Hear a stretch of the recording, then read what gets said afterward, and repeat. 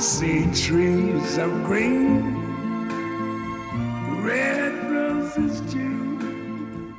I see them bloom for me and you, and I think to myself. Virgin Valley Artists Association welcomes you to the Art Box, recorded in our beautiful Mesquite, Nevada, and sponsored by the Virgin Valley Artists Association. Our association has something for everyone of all ages. Come and get creative with us at 15 West Mesquite Boulevard, or find us online at mesquitefineartcenter.com, or on Facebook as Mesquite Fine Arts Center, also on Facebook, The Art Box.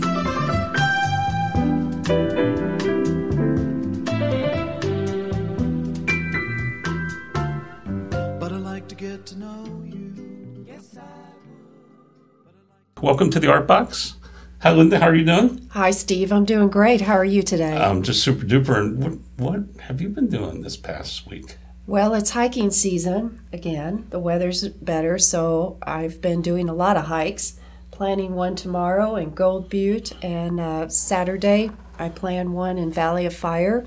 I'm still trying to get my reservation to go hike Angel's Landing in Zion. So far that hasn't worked, but I'm working on it.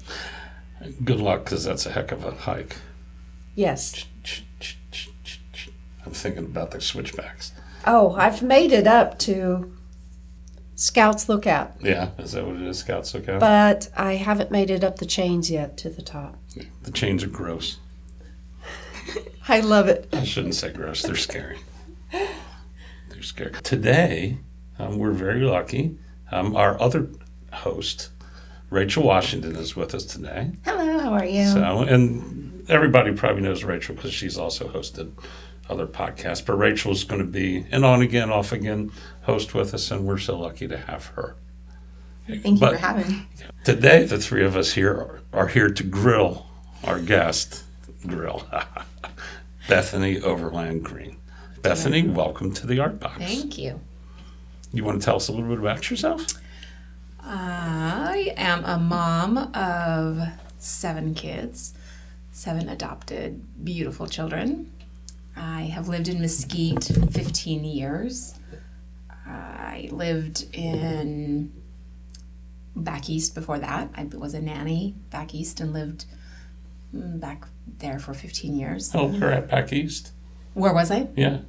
I started off in Connecticut and fell in love with Washington, D.C. after going to see the cherry blossoms. Big mistake. Don't ever go to the cherry blossoms if you don't want to move there. I ended up living there for the remainder of my time in Washington, D.C. And then I came back home, and after a failed marriage, and then met my current husband and moved here to Mesquite, Nevada. In Mesquite? Yeah. My mom graduated from high school here. I have family that my grandparents stayed. I always knew Mesquite. I knew Mesquite when there was one road and you could ride a horse or a ATV down every road. There was, not a stoplight, maybe only one stop sign. So I've known Mesquite through all of its changes and have loved every part of it. And I'm so thankful to raise my family here. It's a great place to raise my kiddos. What a cool time to be a part of the city, to not only see the changes that its original residents had where it became established, but to see it modernize and for it to grow up with you like that. Yeah, absolutely. I feel like I have grown up with it. Like I've grown up with Mesquite, and that it's always been as constant. My sisters and I talk about that there's not a lot of constant things in your life, but there are things in Mesquite that have remained the same. They've just, Hafen Ranch was always there and will always be there because the Havens won't ever give it up. Hopefully, prayerfully. But that's a constant that, when we would pull into Mesquite, we would pull down, Old Mill. That's where my aunt lives, at the end of Old Mill Road, which is where Hafen Ranch is. And there it is. There's Hafen Ranch, even though there's houses around it, now it's a constant, and there's not many things in life that can be that way. So yeah, it's a beautiful way to say it. So you've adopted 7 children. Would you like to tell us a little bit about them? Yes, my oldest is 16. We got her and her brother when she was 9. He was almost 3. They had been severely neglected, abused, it was very difficult. And when we first had agreed on doing foster care, we said we would never take anyone older than, a baby, because the trauma that happens is so great. But when I met my oldest daughter, Alexa, I knew that she was mine. I just knew it. She came later in our family, so I, adopted several other children before her. And the same emotion came with every single one of them. I just knew they were mine. It was different than the other foster kids that we had, which were a lot. We have fostered a lot of kids. So I have my 16-year-old, then my 13-year-old daughter, who is just such a bright light. I have a 12-year-old son, 2 10-year-olds, not related, but people always say, are they twins? No, they're not even from the same family, biological family. Then a 9-year-old, and my youngest is 6. My 6-year-old was born addicted to heroin. His biological mom actually OD'd in prison, which causes her to go into labor, or not to go in labor, but they had to take him. So he was withdrawing from heroin for 9 months. I had to give him methadone. He was born with cerebral palsy because he was without oxygen, just because his mom was without oxygen when she delivered him, or when he was delivered via C-section. So he was diagnosed with cerebral palsy at birth. Then from that, gained a seizure disorder. And then later on, when he was 3, we discovered he has a bone disorder as well, a bone disease that has caused his right hip to basically die. So he's already had 2 surgeries and has a long road ahead of him. All of my children except 2 were born substance exposed. 3 of them have fetal alcohol syndrome that have been diagnosed. I wouldn't be surprised. Fetal alcohol syndrome is one of those things really hard to diagnose. You have to have a lot of traits, physical traits, for them to actually give you the diagnosis. So I have 3 that have the official diagnosis. I have one daughter that was born without the middle part of your brain, which is called a corpus callosum.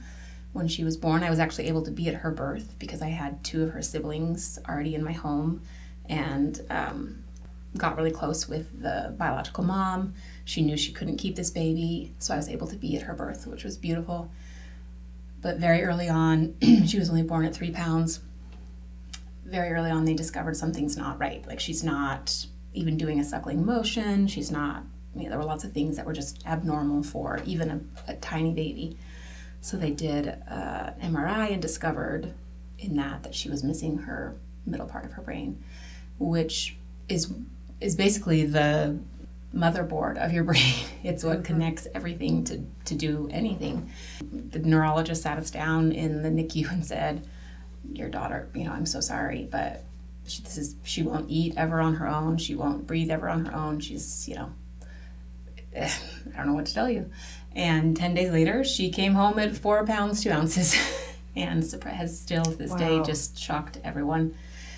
She's actually in part of a study at UNLV with a geneticist there, because they think that her fetal alcohol syndrome is actually counteracting the loss of the corpus callosum. Her and another child, a boy, are in this study. He does not have fetal alcohol syndrome, but has missing a corpus callosum. So they're studying them. She goes every 6 months and we do lengthy interviews and checkups to see what has changed, and it's fascinating. It's incredible. Science is amazing. I'm amazed with the emotional and physical strength you must have to be able to adopt and care for all of these children with disabilities. What drives you to do this? What's your inspiration for adopting the special needs children? My inspiration is definitely my mom. My mom, from a very young age, worked at a group called Volunteers America and got a lot of programs going in Salt Lake that were in desperate need of them having. And she just started bringing people home. We would come home from school, and there would just be random families at our house. Sometimes the whole family, sometimes just kids, sometimes just the mom and one kid. It was not shocking to any of us. And she would also adopt every neighborhood kid, became her kid. I was also raised with two women that their families basically just abandoned them because they came out as being gay. And back then that was really hard for, I was raised as part of the Mormon religion, and that was just very frowned upon. And you had to leave, it still is to this day, but they just literally abandoned their children and just said, you're done, you're not allowed in our home. But they were allowed in my mom's home. She inspired me to be that kind of person. I've always been a kind of person that kind of just collects other people around me. When I realized at a really young age that I wouldn't be able to have children, we knew that adoption was our way. When we signed up to be foster parents, we were also doing adoption agencies. But there are so many parents that are wanting to adopt the perfect baby, the perfect kid, that we waited 2 years before, and nothing happened. So then we started our foster journey, and they found us. I really believe that each one of our kids found us. They were supposed to be with us, and even though their stories unfortunately had to, come to us a different way and a hard way, but they came to us. What I really love listening to about you talking about your kids is that you've separated their past or where they came from the human they are, to allow them to grow, to allow them to be more than what they came from, which is sometimes hard to do. You, as a person, can't erase where a person, I guess, originates. Where do you draw that inspiration from to tell your kids you're so much more than what your parents did for you, because the world can do loads for you? Again, that would probably be my mom, a little bit from my dad. My dad was a kind of troubled soul. He, struggled with addiction and mental health, and but he overcame a lot of it. Many times in front of us, we would see, Dad's struggling, but somehow would regain it and come back and be, normal, civilized, good. So you're used to people having fluctuating lives and not just wake up every day, be perfect, be neurotypical, go on, do the same thing. And my mom would just continue on loving him, and sometimes my siblings, my sisters who were older than I would get so mad. Like, why is mom letting him back? Why is she allowing this again? But she just couldn't stop loving him. She just couldn't, and she couldn't stop seeing the good in him. And that's what I would take away from my mom, and anyone would say this about my mom, is that she saw the very best in even the worst people. She just knew how to see it and just look past any hardness. She didn't even see it, and all of us still say, how did she not see it? Yeah, she sounds like the walking definition of unconditional. Yeah, she definitely was. And she was also raised in, a high demand religion, but somehow she was able to pick apart the goodness of that, and that just came, just like exuded from her. It just, every pore was just part of her. Yeah, I've never seen my kids as having any, disabilities. I think they have different abilities for sure, but I always have to remind people when we're like in an IEP meeting and they say, well, let's talk about your kids' disabilities. And I always have to remind them, let's talk about their different vulnerabilities. They're different, it's very different, because you can get caught up in that. You can get caught up in what are my kids' disabilities and what are my own disabilities. And my mom was always a good example of showing there's not a disability there. It's either an inability or a different ability. And I've seen you push for your children to join different art programs in many different styles, whether it's painting, drawing, acting. You have them sort of giving their voice or giving their lives towards art. Does that help with that bridge, I guess? Yeah, I have found that each one of my kids has a different ability in art and different interest. My oldest, Alexa, is an amazing physical artist, of drawing, but also just an incredible performing artist. That girl has so much talent. And same with my 13-year-old daughter, Sasha. It just comes to her. First of all, the memorization the ability that she has to memorize lines is phenomenal to me. She's helping me with lines on a current play that I am in, and she knows my lines better than I do. Like, she can say them, and she just helps me a few times, and boom, she's got them. Go Sasha, go. I know, go Sasha, go. She is. I might have to have a little mic with her voice in my ear saying, "Here's your next line." That would be helpful.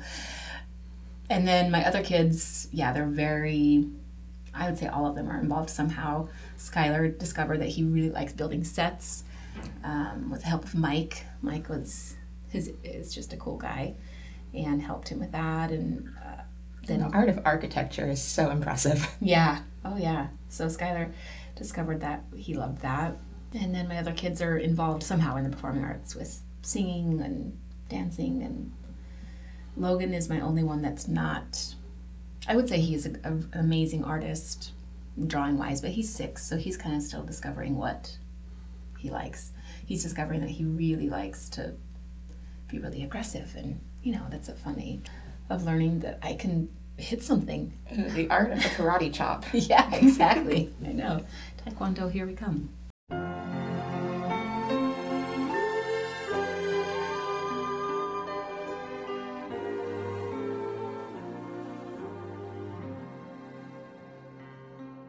So you are also involved with performing arts, and I believe you said your mother was quite an artist.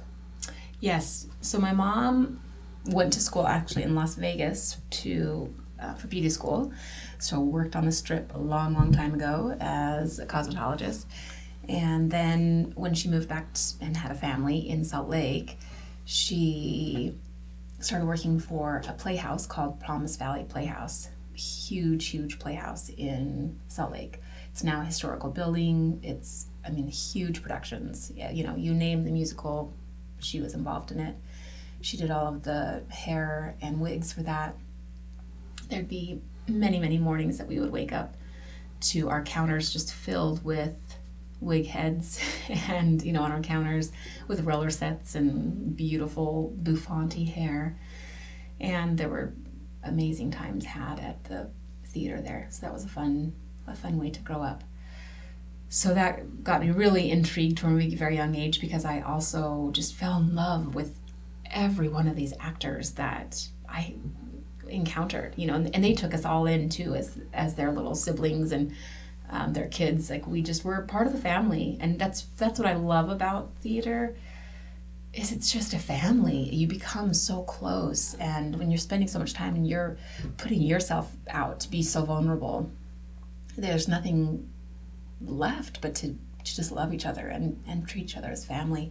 I learned a lot from a lot of those people, and I'm lucky enough to know still some of those people, and they've just changed my life. I started in high school. I went to Cottonwood High School, which is also a really well-known high school in Salt Lake for performing arts. They just kind of are very proud of that, where some schools are really proud of sports. Cottonwood High School was always known, still to this day is known for their productions.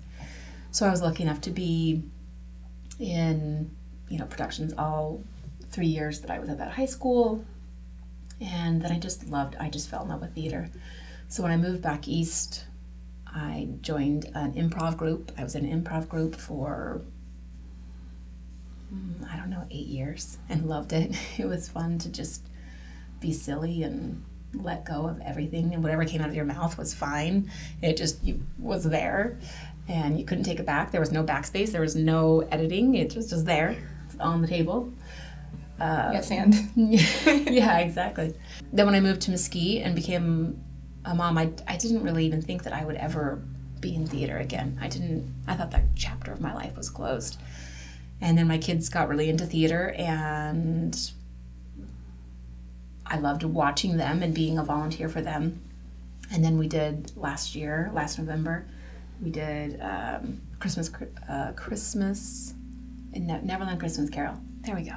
Neverland Christmas Carol.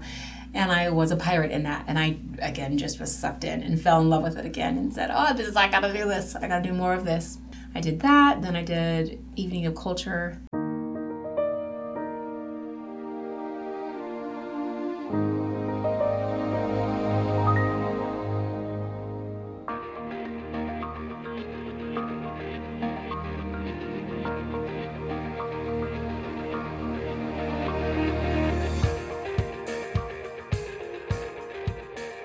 Well, I have to ask, because Nevada is well known as having some haunted hotels, haunted theaters. Do you have an inside story for us?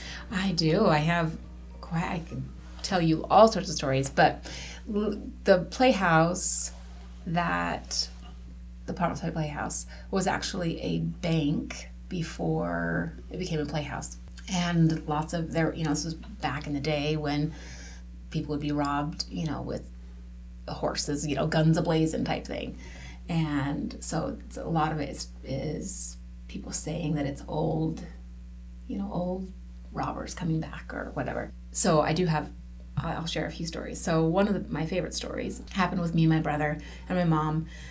And we were up in this big room, a dressing room that's just wall-to-wall mirrors. And there's chairs and little tables that's where everyone gets ready. That's where they put their makeup on. And it's also where my mom would, a lot of times, that's where they take their wigs off, so that's where she would be fixing them.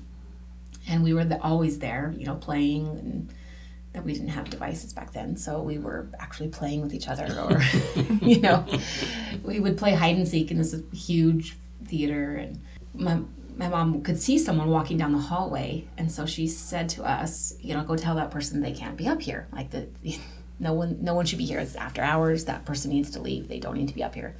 So we're playing for a few minutes, and the person getting closer and closer and closer. The man, we can see it's a man, is getting closer and closer to us. And so my mom says again, you need to go tell him before he comes in here. Go tell him. She's kind of a little irritated with us. Go tell him he needs to leave. He needs to go back down the stairs. And the way that it was, you had to go down like a little hallway, and then there was a staircase down. So once you got to a certain point, there was no turning around or going anywhere. You had to go back and, go to we are running towards him, and he just vanishes. He's nowhere. He's nowhere. He's gone. Wow. Totally 100% verifiable. And my brother saw the same thing, would tell the exact same story. It's a story that we retell over and over again. How did your mother react to that? She wasn't that alarmed because things like that happened a lot. We didn't stay very long that night. Mm-hmm. I think she was a little bit creeped out that time.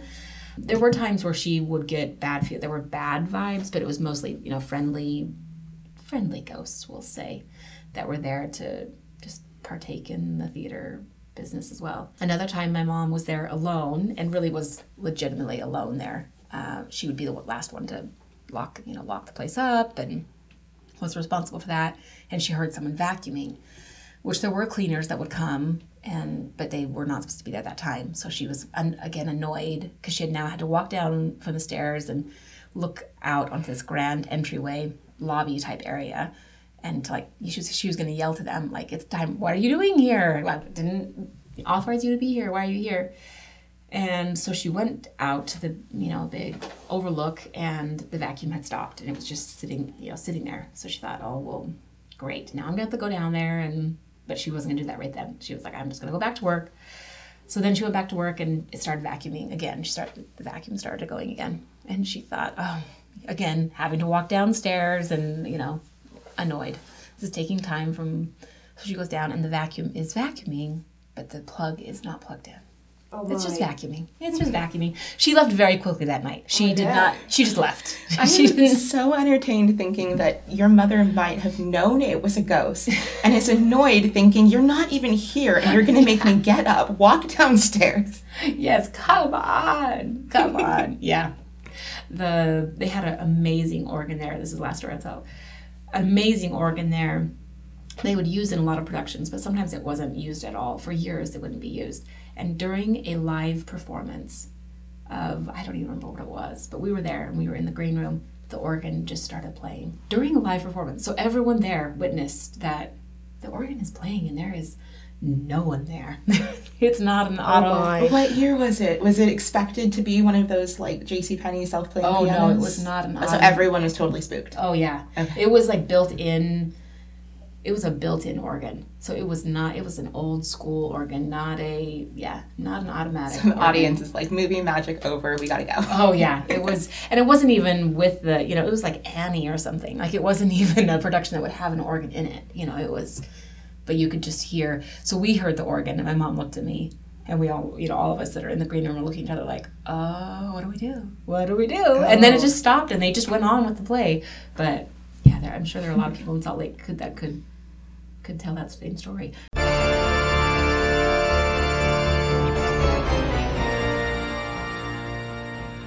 One day I was watching Annie. I don't know what play it was, but I can't remember. But yeah. Too, is someone forgot to pay the ghost. Yeah. And they did Phantom of the Opera there several times. The organ never went off during that. They would play the organ, but it never went off just on by itself. The Phantom would play it, but it just never went off by itself. The ghost was offended. He's like, Yeah. why are you impersonating me? Come on. Yeah. No.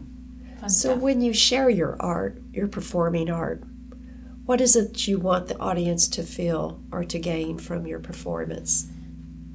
Well, usually I want them to feel warm and fuzzy. Normally my characters have been really warm and fuzzy, and the last character I did was Faye McFay, which was also a stretch for me. I normally just play the very likable, easygoing, pretty much true to who I am person. So the last one was a little bit of a stretch, but not too much of a stretch, because I ended up really falling in love with Faye, and she was just ended up being just a girl that wanted everyone to like her, and she was misunderstood.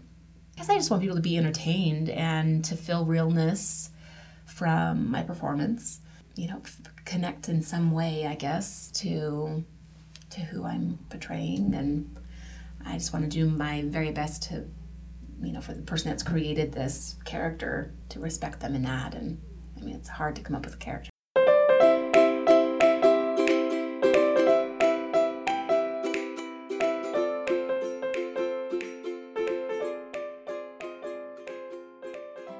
Bethany, what do you do with the critic in your head? What do I do with a critic in my head? I learned a skill a long, long time ago from someone very wise, actually at theater, to check the facts. And it's a skill that I have used my whole life, and I've incorporated with my children. Meaning, you just focus on things that you know about yourself that are facts that cannot be altered in any way. So I wouldn't even be able to say that my eyes are brown as a fact, because I could change those. I have, when I'm in a really bad space and having a hard moment, I would say, check the facts. I have 10 fingers. I have a heart. I have lungs. I have 2 legs that carry me. I do the same thing with my kids. It has to be a fact that cannot be changed in right now, in this very moment. And it's helped me through a lot, and helped my kids through some hard times, because the facts are facts, and they're undeniable. I think hardcore facts are sometimes grounding, very grounding, to bring you back to where you need to be. Well, Bethany, this has been an amazing interview.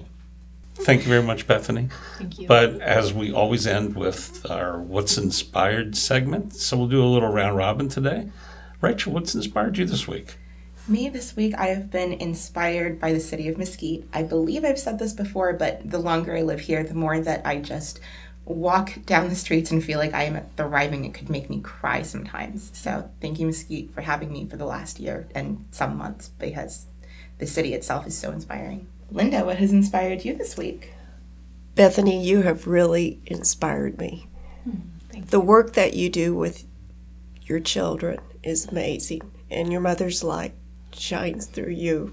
Bethany, what has inspired you this week? Oh man, it's been a difficult week. A lot of high emotion things. What's inspired me this week is that the days are constant, and that they always end, and that they always rise again.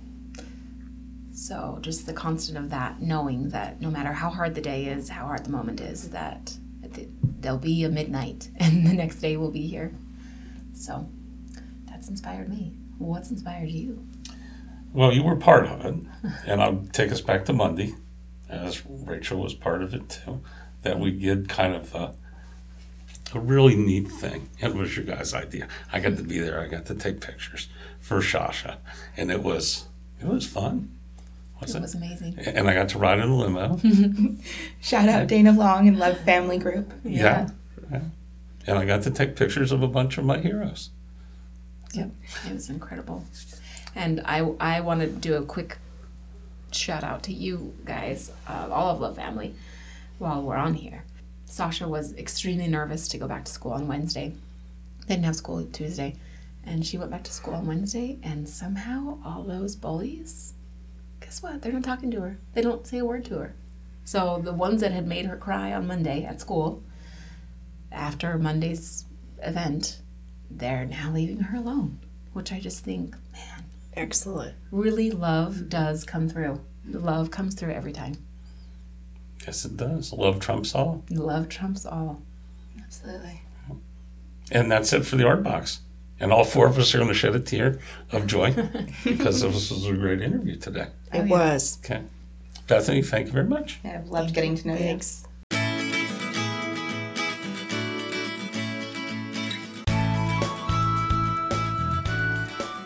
Broadcasting from Mesquite, Nevada, in the scenic Mojave Desert, the Art Box sponsors thank you for listening.